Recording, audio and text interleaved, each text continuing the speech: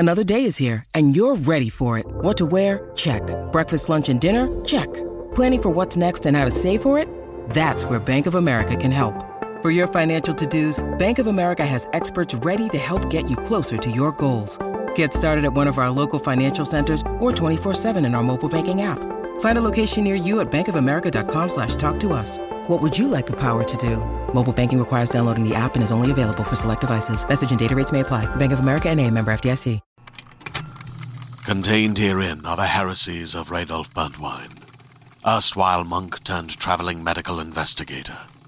Join me as I uncover the blasphemous truth of a plague-ridden world, that ours is not a loving God, and we are not its favored children. The heresies of Radolf Burntwine, coming January 2nd, wherever podcasts are available.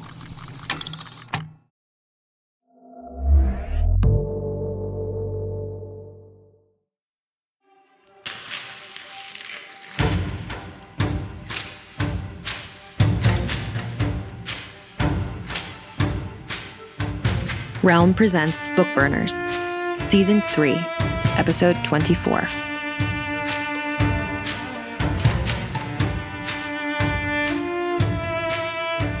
From there, it was hard for Sal to see quite what happened. She watched as the city eater tottered, letting out a howl of pain that she felt as much as she heard. The beast listed to one side, then fell over, its remaining legs in the air, almost like a turtle, black ooze gouting in the air. Now Sal could see them, the two legs Grace had managed to sever. They were hopping under their own power toward the river. They looked like they were trying to escape. Sal knew Grace would never let them, and she was right. Within a few seconds, Grace had sliced them in two again with her makeshift meat cleaver. She had those halves, too, kept doing it, using the pavement as her butcher block until she was ringing the blade against the asphalt. She was spattered now in the creature's gore from head to toe. She caught Sal's eye and smiled, but Sal could see she was getting tired. "I can do this, Arturo," she called. "I can kill the rest of it." She took a step and faltered, righted herself. She's pushing herself too hard, Sal thought. Grace raised the metal in her hand and pointed to the creature struggling to right itself. Sal realized that Grace wasn't just pointing at the creature. She was pointing at the biggest wound in it, from having lost its legs. That was a ragged gap flowing with black liquid, a hole with skin hanging around the edges like a curtain, a portal straight into the creature's body. "No," Sal said. Menchu saw it too. "Don't," he said. "It worked on the Hydra, didn't it?" Grace said. "It almost killed you," Sal said. "Almost," Grace said. "We don't have to sacrifice ourselves to this," Menchu said. "Really?" Grace said. "Then what did we come here for?" She ran, dove into the wound, and disappeared. The beast lurched. Its body buckled.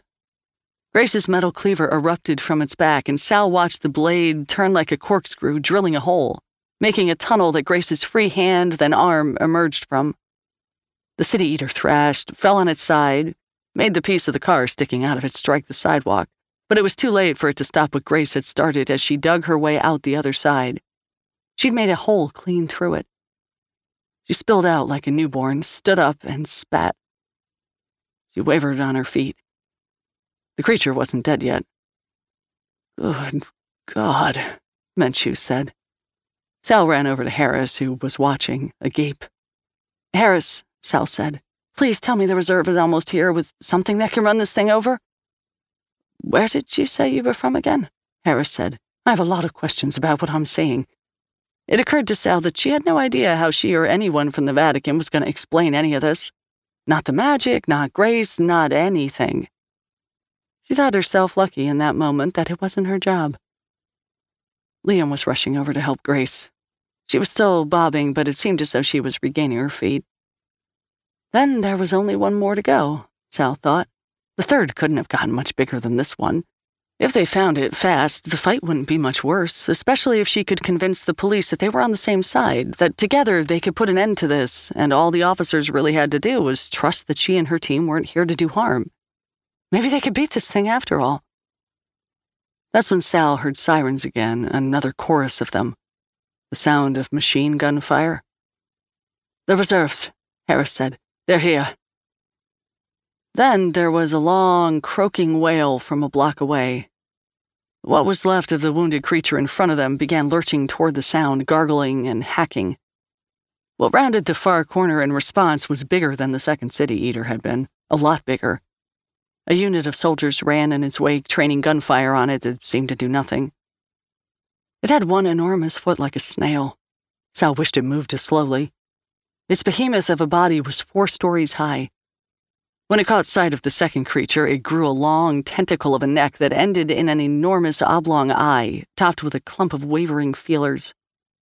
As the hulk of its body slithered forward, filling the street, the eye swooped forward and down on its stalk and examined its sibling. The wail gave way to something that sounded to Sal like dismay. With a speed and agility that the creature seemed incapable of, and before the horrified faces of the multiple law enforcement units attempting to contain what was happening in their city, the bigger City Eater leapt forward into the air and landed on top of the smaller one. Its wide, slimy foot smothered its sibling, engulfed it. The eye rose on its stalk, shivered, and melted back into the bulk of the body. For a second, it was all just a big, throbbing blob in the middle of the block, taking up the entire street. It exploded with a roar. Limbs shot out in 5 different directions, 4 of them bursting through the walls of the buildings around them, ending somewhere inside. The 5th shot straight down the street and ended in a sloppy 3-toed foot. Sal saw Grace tense, tighten her grip on her new favorite weapon, then relax a little again. "It's too big," Grace said. "I can't get through it, not with this. Maybe if I had something better." Something like what she used to have on Team 1, Sal thought. When were they going to get here? Having planted its feet, the beast hoisted itself into the air and began to walk, its legs leaving long, striped gouges in the buildings around it, a trail of broken bricks and glass behind. It was paying no attention to the soldiers shooting at it. It was coming toward the river, toward Team 3, toward Grace. The one human around here, Sal realized, who had been able to hurt it. "Run," she said to Grace. "Are you kidding me?" Grace said. She was keyed up, but her breath was still ragged. "There's nothing we can do with this," Menchu said. "Not even you. You're too weak. Fall back." "You heard the man," Liam said. "Fall back." The creature grew 3 stalks from the center of its body, each with one furry eye on it.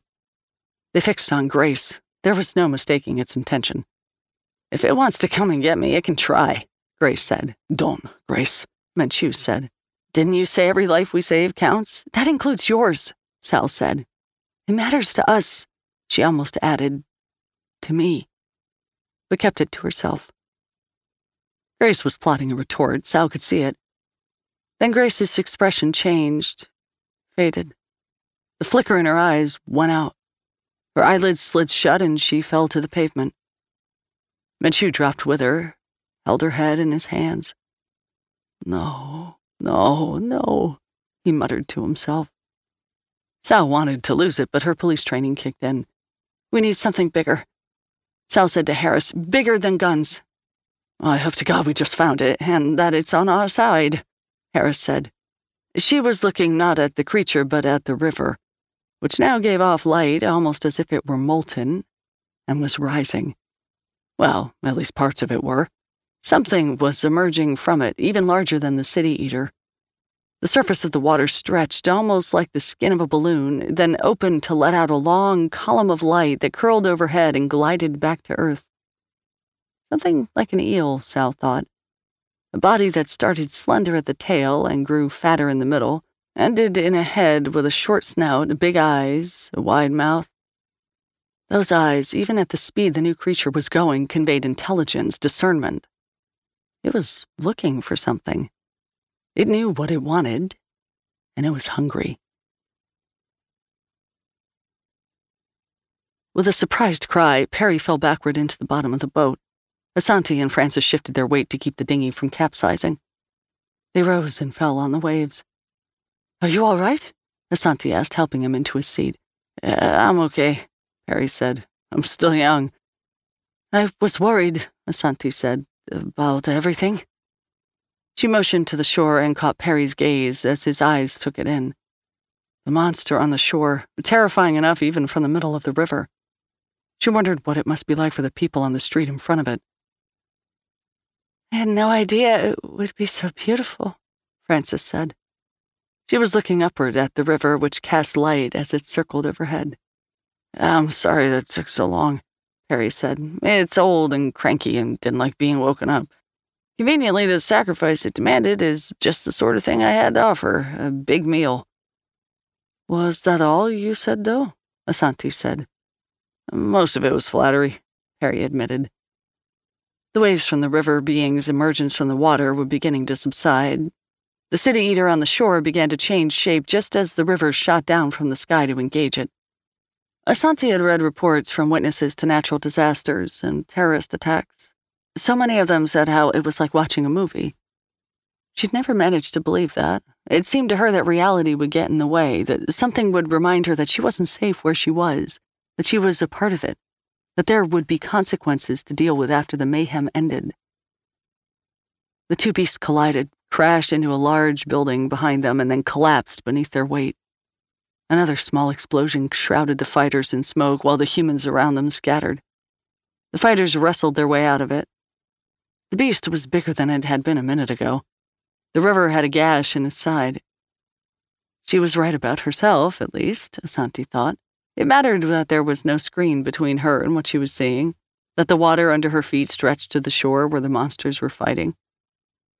Sometimes she could feel the reverberations of their collisions in the water, even as the distance between them made it seem oddly ordinary, as if there were a giant monster fight every day. It was too disorienting, too terrifying to dismiss as fiction. Perry said. It really is just like watching a movie. Frances was transfixed. Amazing, she said softly. Maybe it's just me, Asante thought. Then she noticed the river wasn't calm yet. Strike that. It wasn't getting calmer at all. What Asante had first thought was the disruption from the emergence of the river spirit wasn't that, after all. The current was no longer moving in one direction. It was squirrely, curving around, spinning, eddying. She watched a buoy let loose during the river's emergence travel downstream from them, then turn and start to travel upstream like it was tracing a circle. Or a spiral. Like there were holes at the bottom of the Thames and the water was draining out. It was an insane idea, but the alternative ideas she came up with to explain what she saw in the water seemed worse. Asante pointed to the buoy. We need to get off this river, she said to Frances. Saw her assistant's face fall. Frances leaned into the oars and pointed the boat toward shore. Toward the monsters, yes, and the armed forces, but towards their friends, too. There was no other direction to choose. As Frances got the boat moving, Asante risked a quick look into the water. It was alive with light. But down at the bottom, unmistakably, it was lighter still. There was a line right down the middle of the river.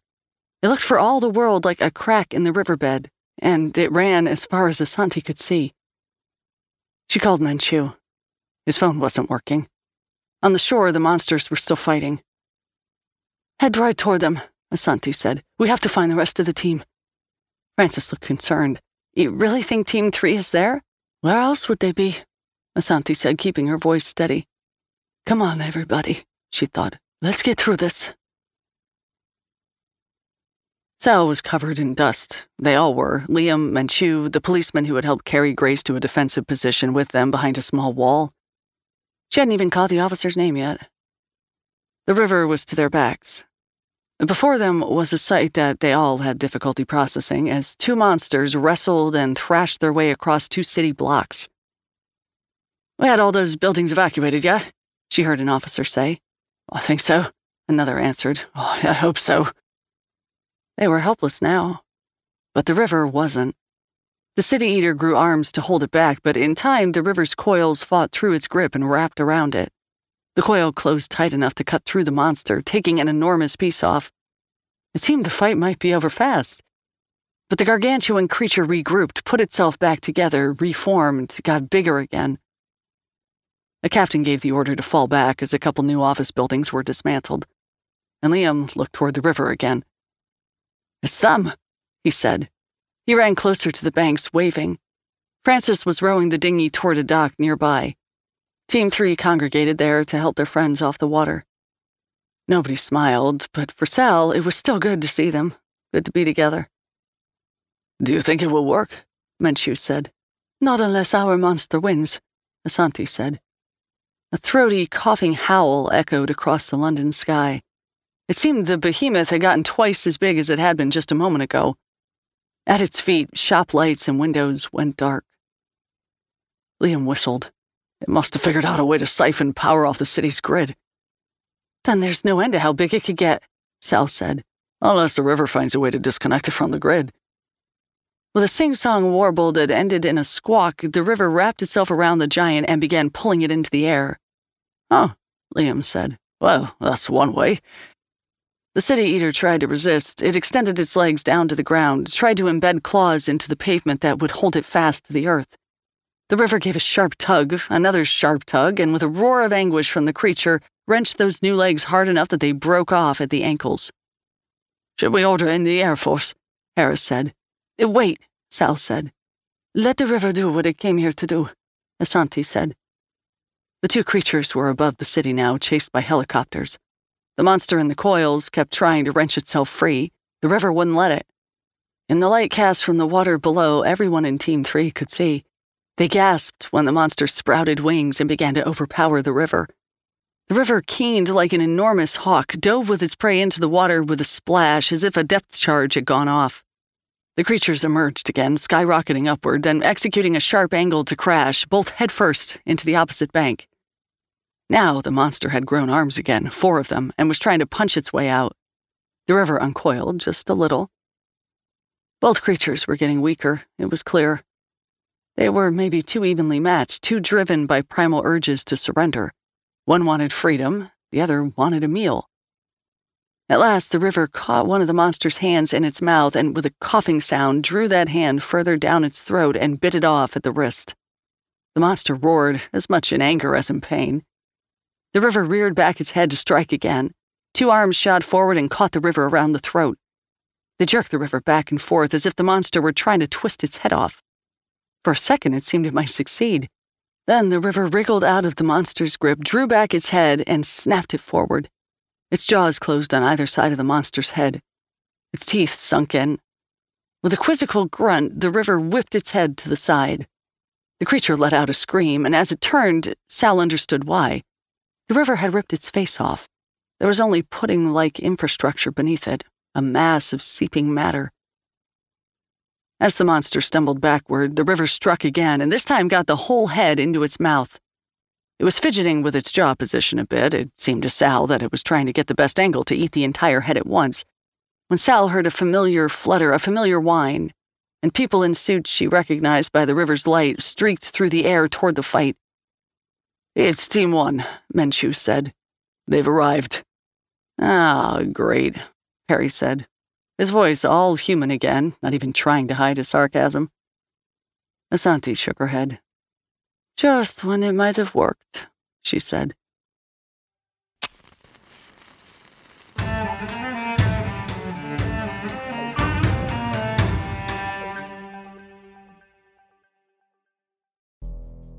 We can imagine many potential futures. Some serve as inspiration, others, warnings. Wondery offers one possibility of the future in their new show, The Last City. The year is 2072, and the city of Pura stands as a miraculous green haven. Pura is a geoengineered paradise that protects fortunate residents from the global catastrophes of heat domes, fires, floods, and droughts. Demetria Lopez heads up Pura's public relations, tirelessly promoting the city's idyllic image. But when she stumbles upon a dark secret that, if exposed, would be the downfall of Pura's existence, she must decide who and what she's willing to protect. From Wondery, the makers of Academy and Dr. Death, The Last City stars actors Ray Seahorn, Jeannie Tirado, and Maury Sterling. Follow The Last City on the Wondery app or wherever you get your podcasts. You can binge all episodes of The Last City early and ad-free right now by joining Wondery Plus. Hey there, this is Justin Bartha. I made a funny new podcast, King of the Egg Cream. It has the greatest cast in the history of podcasts with actors like Louis Black. I'm torn by my feelings for 2 women. Bobby Cannavale. You can eat it, or if someone hits you, you can put it on your cut. Melanie Linsky. I wonder what these marvelous things are that look just like boiled chicken feet. Jason Ritter. I can break things and pick locks and kill people. Michael Stuhlbarg. The whole point is to inspire people that they should make themselves better. Ari Grainer. No, don't whet its appetite. What are you, an idiot? Me, Justin Bartha. That's not just any egg cream, that's a Lemke's special. And all narrated by the hilarious Richard Kind. This is the story of Harry Dalowitz and how he rose from nothing to become New York's King of the Egg Cream. So if you like funny true stories, come listen to King of the Egg Cream, available wherever you get your podcasts. 3. Team 1 had deployed straight from the airport. It was too late, Shaw figured, to worry about their cover anymore.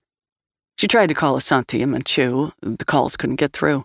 And even when they landed, the talk in the terminal was beyond terrorism. The damage in London didn't look quite like the work of human hands. In the news reports, mixed in with the language about bombings and attacks, was language about disasters, about infrastructure collapsing, gas lines breaking. Maybe it was a strange kind of storm, people were saying, or an earthquake, even if London almost never got earthquakes. And then there was the phenomenon that nobody could really explain, that cell phones and cameras, anything electronic, stopped working as soon as someone got close enough. That the radius for things now working seemed to be spreading.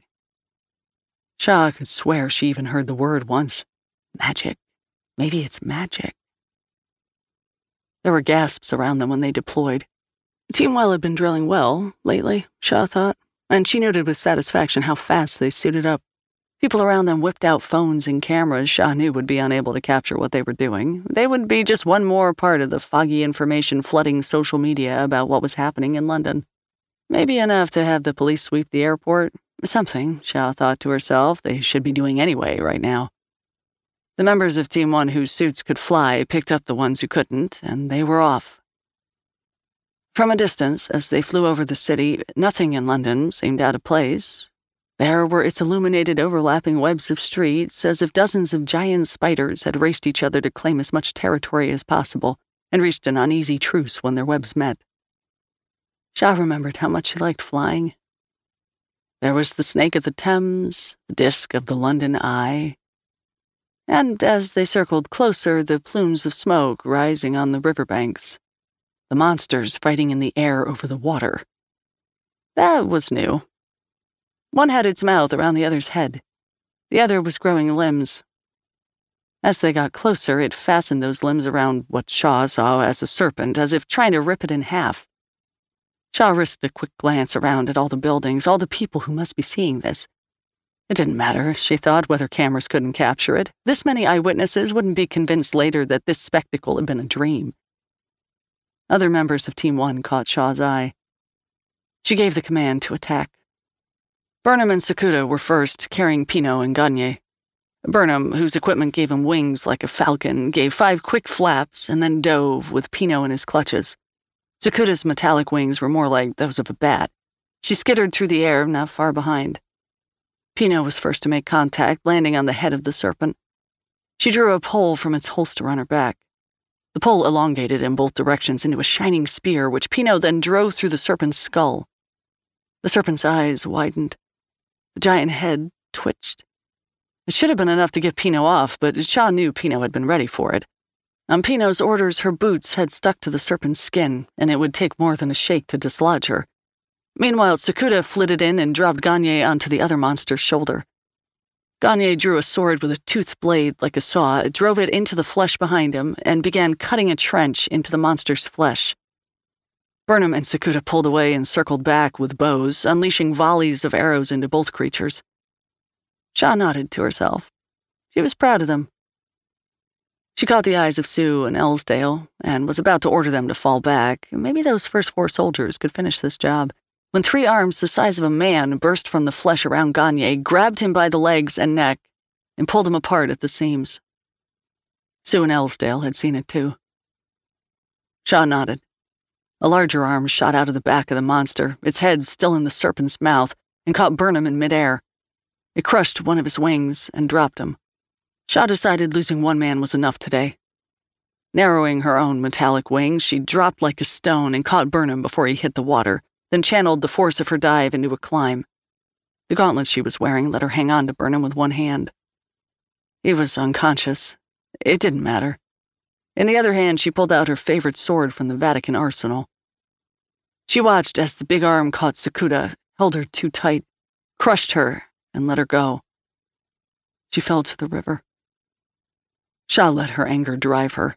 The sword grew to a size that seemed almost comical to her every time she saw it, yet to her it was feather light. She kept rising, flapping her wings to keep up her speed, and passed close enough to the arm to lop it off at the shoulder. Noted with satisfaction the beast's cry of pain, even from inside the serpent's mouth, as the arm spun toward the water and broke apart with a splash. Now Sue and Ellsdale knew what to do. Under Sue's wings, they held each other tight, placed their spears between them, and began spinning, turning themselves into a drill. Before the creature could stop them, they bored a hole through its body, turned and bored another one. The creature shuddered and wilted. This was just the opening the serpent needed. It pulled in the head and neck up to the creature's shoulders and clamped down. Now the perforated body fell toward the water. The serpent's jaws worked up and down, black fluid spraying from its mouth. It was then that Shaw made what she later understood was a mistake. She believed the pieces in the water were out of the fight and ordered her soldiers to concentrate on the serpent. That creature didn't put up the fight she expected, though it was also much harder to wound. But wound it they did. It was soon thrashing in the air, leaking a clear liquid that sprayed Shaw once as she passed. It got in her eyes, her nose, her mouth, and Shaw realized it was water. A little musky, a little tidal, but just water. They thought they were almost finished when two dark shapes leapt out of the water, things with sleek wings and long beaks. One of them was trying to skewer her, and she dodged out of its way just in time, for her. Burnham suddenly felt much lighter. She looked down and saw that the flying thing had bit him in half. The second creature, meanwhile, had landed on the neck of the serpent next to Pino, and before Pino could turn to defend herself, snapped her head off. That was when Sue and Ellsdale swerved in and used their drill on the creature that had killed Pino. This time they left nothing to chance. They kept it spinning on the end of their spears while Ellsdale held out another blade nearby to pulverize it as it spun. They did the same to the other creature in short order. That left only the serpent, now hovering over the water, growing weaker and weaker. It didn't seem to even be interested in attacking them, but Shaw wasn't going to take any more risks. She ordered Sue and Ellsdale to join her, and together the three of them drove their weapons into the serpent's head and what Shaw was pretty sure was its chest. It fell into the river, and the water exploded around it. And it stayed there. "Oh, no," Sal heard Perry say. The water that used to be in the river hung in the air, frozen. The river was full of pink light, and the light was changing the land, making it move, making it creep. "What's happening?" Sal said. "Things just got much worse," Perry said. Above them, tendrils of light rose into the night sky, filling it, turning it to a pink dawn. "Amazing," Francis said. Now they saw Shaw, Sue, and Ellsdale circling to get out of the way of the light. They seemed to spot Team 3 on the ground and banked to reach them, skidding into a landing. They looked hard at each other, Team 1 and Team 3. Sal could see it on everyone's face. A breach was open. The flood of magic had begun. It was the culmination of their worst fears, the realization of the thing they'd all trained for years to try to avoid. Now, their very efforts had made it come to pass, and each side was ready to defend its choices, blame the other for what had happened. Sal could hear the fight now. "You should never have killed the river. You should never have woken it up. You should never have taken the boat." All the things they should never have done, but they had been done. And Sal knew that at the moment there was no use talking about them. "What do we do now?" she said. She leaned hard on the word "we" and saw Shaw relax. "I don't know," Shaw said. "This has never happened before." It was a brave admission on her part, an opening to work together instead of just following orders. Menchu took a breath. "But the mission is the same." "We need to save lives," Shaw said. "We need to close the breach," Asante said. "Right now, those could be two different things," Shaw said. "All right, then," Sal said. "We have work to do." She turned to Harris. "This is about to get a lot worse. You need our help." Harris nodded, mute. the light in the sky reflected in her eyes. She was not weeping, yet. "Okay, then," Sal said. "I'll find a dispatch station so we can coordinate with the police while Team 1 recovers." "I'll go with you," Perry said. "Me too," Liam said. "We'll take Grace." Sal turned to Harris. "Where to? We need a well-fortified place, and one that's not so dependent on technology." Harris managed a wry smile. "Fortunately, our fair metropolis happens to have just the thing." "The Tower of London?" Liam said. Harris nodded. "Sue, Ellsdale," Shaw said. "Take a few others from Team 1 and go with them. They'll need the firepower." Sue and Ellsdale both gave a small salute. "Thanks," Sal said to Shaw. Shaw motioned to the unconscious Grace. "We owe her," she said.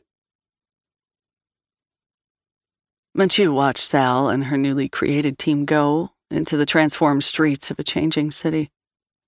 They hadn't wasted too much time saying goodbye to one another, but he hoped Sal knew how proud he was of her. Now, Shaw, Asante, and Francis were making plans.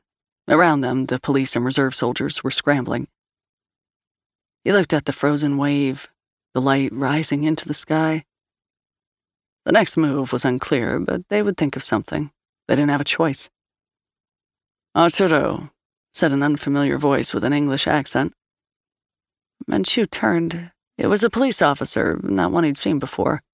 He wondered how this man knew his name until he got a look at the man's eyes. Pale as the moon, like a German shepherd's eyes. "I see you finally graduated from using children," he said. "I tried to find one around here," Hannah said, "but they've all been evacuated." "Good," Menchu said. "What do you want?" "I'm here to tell you I'm through," Hannah said. "You pardon me once again if I don't believe you." Hannah made the officer laugh. "Of course. You've never believed anything I say. Why should you start now?" Now Hannah's face grew serious. "Yet it's true, because you've ruined everything now. The project, the experiment, your world, your universe. I tried to keep it together for longer than you can imagine, longer than my colleagues wanted. Some of them said to give it up ages ago, but I stayed. I put in the hours, the centuries. I tried to keep this world together, shoring it up and fixing the cracks here, letting out pressure there, killing hundreds in the process," Menchu said.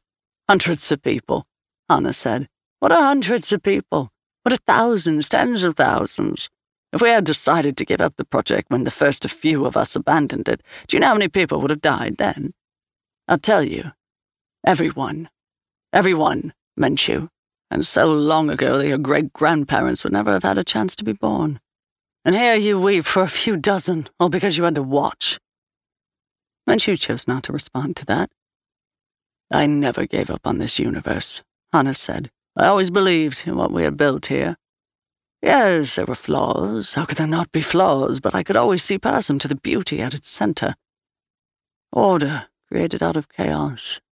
But an order teeming with energy, with movement, and in time with life.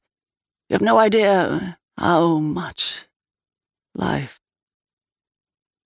I believe that we were on the cusp of something even greater still. Not just life, but purpose. It lay just out of reach, and I would have spent eternity reaching it, so long as I had even a little help." Hannah made the officer's face fall. "But now I see I've lost," Hannah said. "I see now that my trust in you, my judgment about the society and so much else, was misplaced. You were never as willing as you needed to be to do what was right." "Right," Menchu said. "You want to lecture me about what's right? What I really want," Hannah said, "is to show you my true self.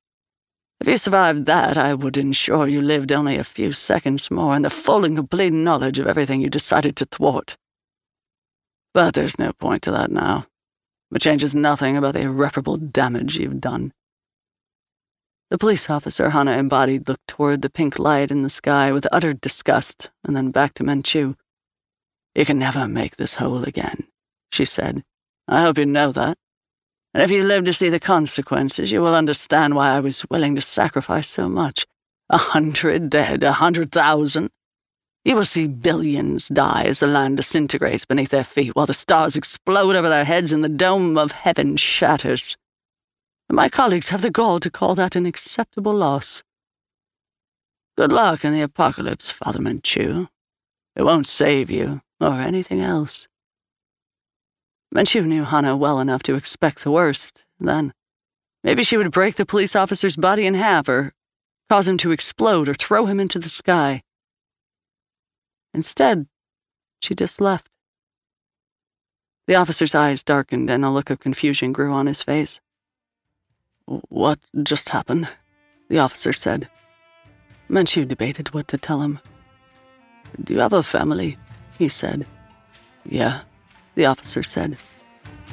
"Go and be with them," Menchu said. "I'm going to be with mine."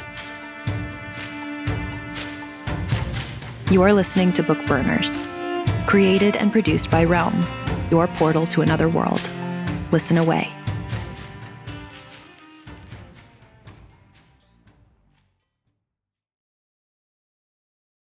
Hi, I'm Gary Whitta, BAFTA award-winning writer of The Book of Eli and co-writer of Rogue One, a Star Wars story.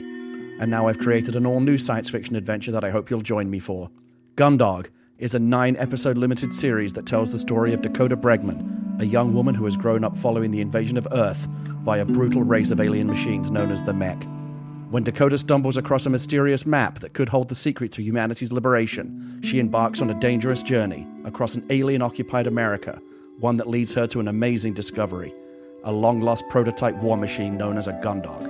Now Dakota must confront a legacy she never knew she had and embrace the warrior she was meant to be, facing down impossible odds and an overwhelmingly superior enemy in the hope of sparking a new flame of human resistance. Gundog is performed by Shannon Woodward of HBO's Westworld and Troy Baker, star of The Last of Us, with an original soundtrack by Grammy-nominated composer Austin Wintory. Gundog is available wherever you get your podcasts, or you can learn more at realm.fm.